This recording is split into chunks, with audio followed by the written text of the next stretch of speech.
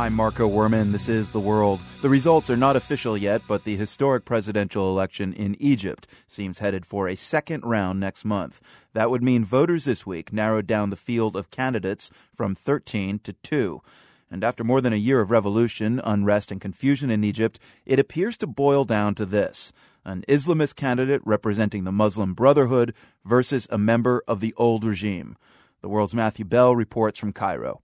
Both candidates are something of a shock. There was speculation that the Muslim Brotherhood had made serious mistakes and would suffer at the polls. For starters, it had promised not to put up a presidential candidate, and then its first choice for the position was disqualified. Egyptians disparagingly referred to the Brotherhood's second choice, Mohammed Mursi, as a spare tire. But as the votes were counted at 13,000 polling centers around the country late last night, the Brotherhood's man seems to have come out on top. The Muslim Brotherhood's Egyptian TV channel this afternoon showed dramatic scenes from the uprising to show that Mohammed Mursi represents the hopes of the revolution, while his rival represents the old system under Hosni Mubarak.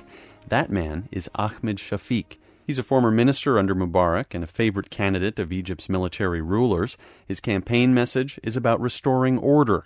His strong showing comes as a surprise to many observers. Even as he made a late surge in the polls, Shafiq was considered to be something of a long shot.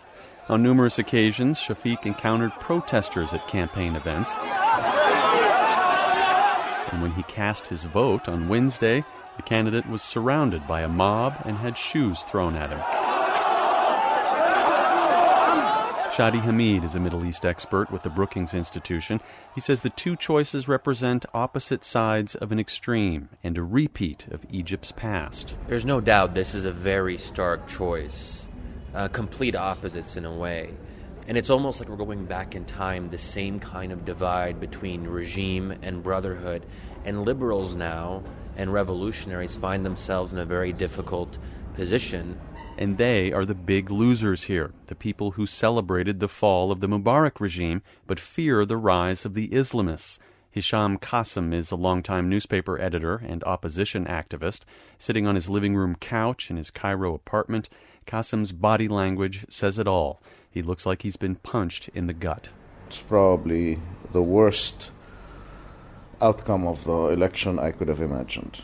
Qasim admits that this result, the Brotherhood's man versus Mubarak's man, comes as a complete shock. I don't think I can vote in the runoff. I don't want ever to think I gave my vote to either of the candidates. Many secular, liberal Egyptians no doubt feel the same way, but it's not surprising that the law and order message from Ahmed Shafiq seems to have resonated with Egyptians. Again, analyst Shadi Hamid. The revolutionaries in Egypt haven't been popular for more than a year, so this is not a new thing at all. I mean, there were times when the military would go in and clear Tahrir Square and people would be cheering. The ruling military council has spent day and night tarring revolutionaries, accusing them of foreign funding, calling them traitors.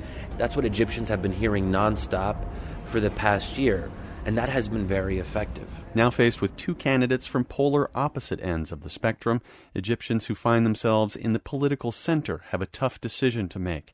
Choose between the lesser of two evils or don't vote at all.